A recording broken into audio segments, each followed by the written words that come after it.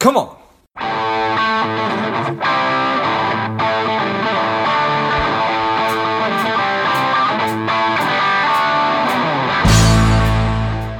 Spending too much time on social? Is your daily screen time over 2 hours? Are you a little bit overweight? Not saving enough money? If any or all of these are familiar, Strive could be for you. The Strive 2-week online bootcamp will help you to detox your mind, body, and money, getting you on your way to a happier, healthier, wealthier, and more confident life. Go to strivedetox.com, strivedetox.com, and get your mind, body, and money right. Welcome to Money Savage, a savage approach to personal finance. This is George Grumbacher, and the time is right. Welcome to today's guest, strong and powerful Tyler Heyman. Tyler, are you ready to do this? I am ready to do this, George. Excellent. Let's do this. Tyler is the founder and CEO of Prism Financial Concepts. I'm excited to have you on. Tyler, tell us a little bit about your personal life, some more about your work, and why you do what you do. Sure. So, as George said, my name is Tyler Heyman. And George, thank you for having me on the show. Yeah. I've lived in Arizona now since 1985. I came out from the East Coast, brought some hockey with me. I've played hockey here in Arizona in both BYHA and the Caja leagues since the late 80s. And I now coach hockey for Pinnacle High School, where my son plays. I've also been married for 19 years to an amazing woman, Stephanie. She's a highly sought-after international photographer and a devoted mother to our two children, the other of whom is Paige, who's a soccer goalie and I'd say a budding gluten-free cook. Nice. As to part two of your question, as you said, I'm CEO of Prism Financial Concepts, a company that's dedicated to effecting positive and lasting change to the way that financial advisory services are delivered to and used by entrepreneurs and investors. Perfect. So, you grew up where playing hockey? I grew up in Connecticut playing hockey. Okay, nice. What city? We're going to go deep into Connecticut here, just for a second.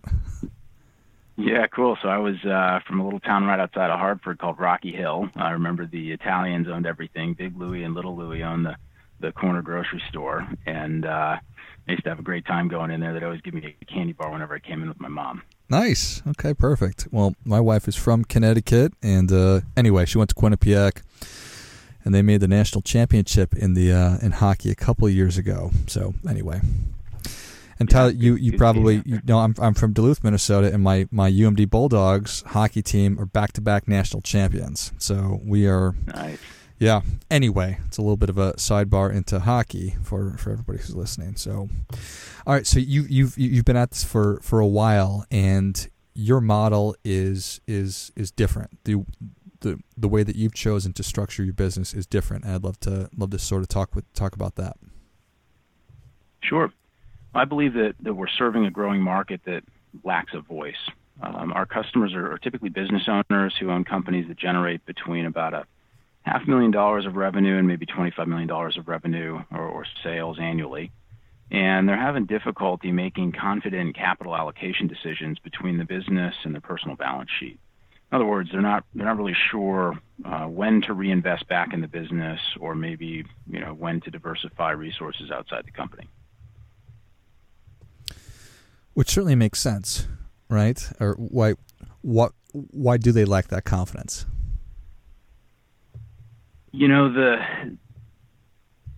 I'd say business owners get to a certain point by being a great technician, and they rely on a host of people to help them get past the technician stage. And I would say a technician is somebody who's good at doing what they do, but they're not really sure how to create the operational structure or the financial budgeting or financial accounting procedures to grow and scale. And so when they start to solicit advice from their various providers, they tend to run into some challenges. Namely, they've got disjointed folks, CPAs telling them one thing, financial advisors telling them another thing, business consultants telling them something different. And there isn't really somebody that at the business's size where the personal balance sheet and the business balance sheet are relatively fluid. Sometimes they need to take money aside to fund the business, et cetera. It's tough to have that one person that really understands the tug of war between those two sides. And so we built Prism around the concept that we could empower these entrepreneurs to make more confident decisions by regularly being able to frame the decisions or the choices that they had with the resources they had from the business from a highest and best use point of view. So constantly reflecting with them on, what the choice might mean to reinvest in a certain way in the company or infrastructure or human capital versus, taking that out and doing something different with it. Nice. I appreciate that. So is this a chicken or the egg kind of a thing where you have somebody who starts a business and they have their circle of advisors and then they outgrow them? Or is it a function that, and you can tell me that I'm wrong at any point, or is it a function that there's just not a lot of people doing what you're describing in the marketplace? There's certainly very few people that are doing what we're doing in the marketplace, George. I got started down this path of providing a service where we effectively untethered the price of the service that we deliver from the investments that our clients have to quote unquote manage. And that's fairly unique. Less than 3% of companies in the marketplace, when I started in this model about 6 years ago, offered a service like this. I think today more and more companies do, but very, very few offer this as an exclusive service. And we provide this. We effectively, you might hear it called flat fee. It's a flat monthly pricing solution. We provide this solution because we believe that, especially for the business owner market, it really helps to support this highest and best use of where resources should go by minimizing any conflicts and sort of aligning our interests with those business owners. But in terms of being a chicken and the egg, I think there's a lot of business owners that, again, just don't have a voice for how to ask for it. And the advisor community, by and large, has just not picked it up. So, industry itself, hence our objective to change it. And, even the regulatory environment that regulates it.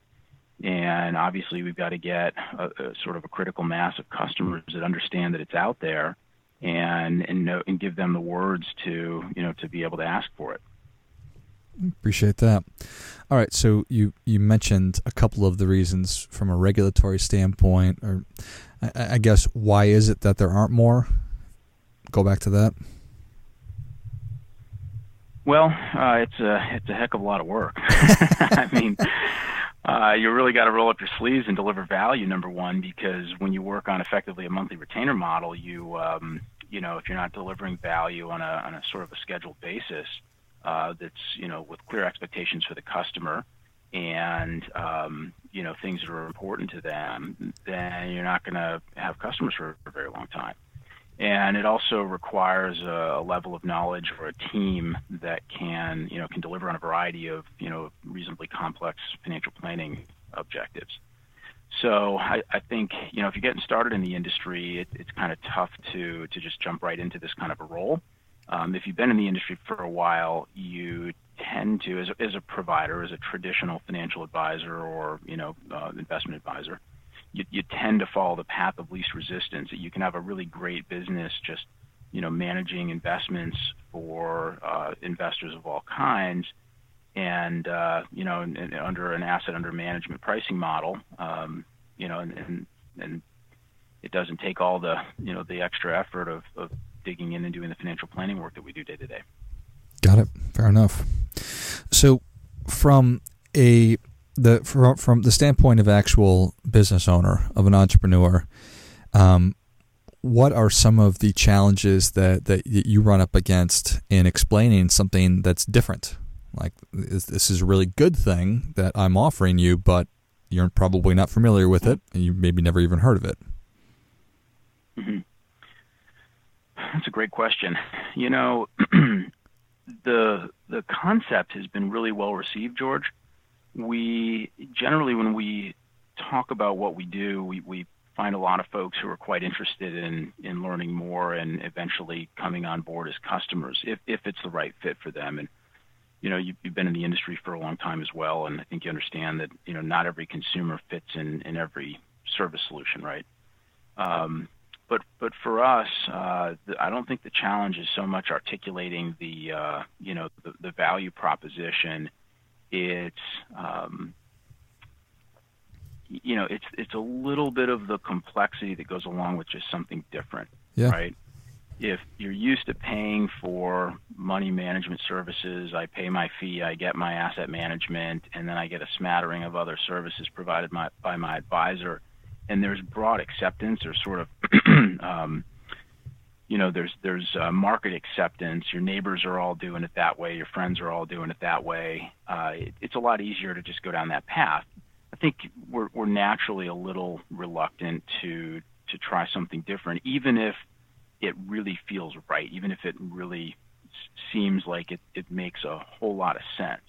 And the foundational belief that I have here is that, number one, the most dangerous words in the English language are because we've always done it this way. Right. And I don't think that we should just keep doing things one way because that's how we've done them. And I think the world's really changed a lot in the last 20 years. And as a result, these kinds of services should be evolving with them. So, yeah, we really need to just continue to help people understand that different can be good for the right customer. Yeah, well, I certainly appreciate that, and I think that it certainly, as you're describing this, it intellectually makes a lot of sense to me. That I would certainly want to, as a business owner, want to have somebody to be able to understand what my ultimate, or help me to maybe clarify and crystallize what my ultimate objectives are, and then to make sure that everybody on my financial team is doing what they're supposed to be doing in as cohesive a manner as possible. Is that sort of? Yeah. I don't know if I summed that up yeah, well. Well said. Yeah. This is a new kind of approach to making the best use of capital, right? There's a high human interaction component where we have to integrate with team members, such as CPAs and attorneys and CPA,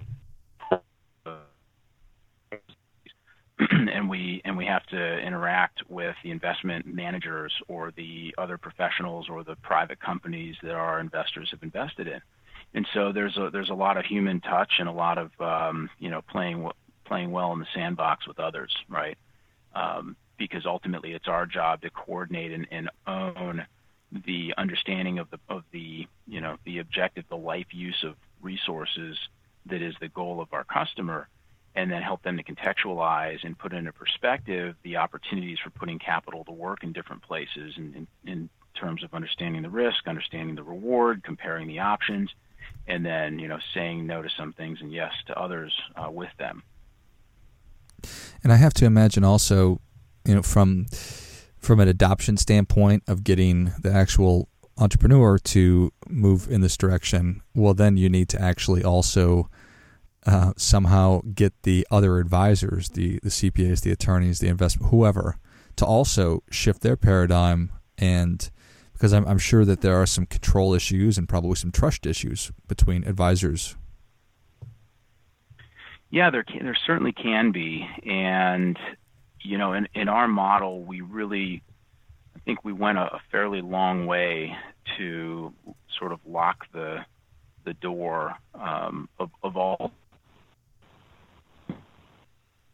fee operating as a full-time fiduciary, not doing any commission-based business or any transactional business, which we have nothing against, but we just feel that in the format that we're going to advise our customers, we need to represent them in their best interest always and first. And, in that capacity, we tend to be able to step into other relationships with a reasonable amount of credibility. So our background and experience and knowledge, as well as our compensation structure, which puts us in that fiduciary role, and just the driving force of the mantra of wanting to and needing to as a business deliver value, puts us in a position where it's easy to just have very productive conversations with other folks. Maybe not other financial advisors if we happen to work with them. That can be a little odd, but but typically, with other professionals, we get along really well, and it tends to be a pretty easy relationship. Yeah. So, what does a typical engagement look like? Is it probably a lot of work early on, or it probably really all depends? Yeah, we have a few, 2 steps in the main personal service offering process, and then we've got a secondary offering, a fractional CFO service that we provide themselves. And so the steps are pretty simple. In stage 1, we're doing planning.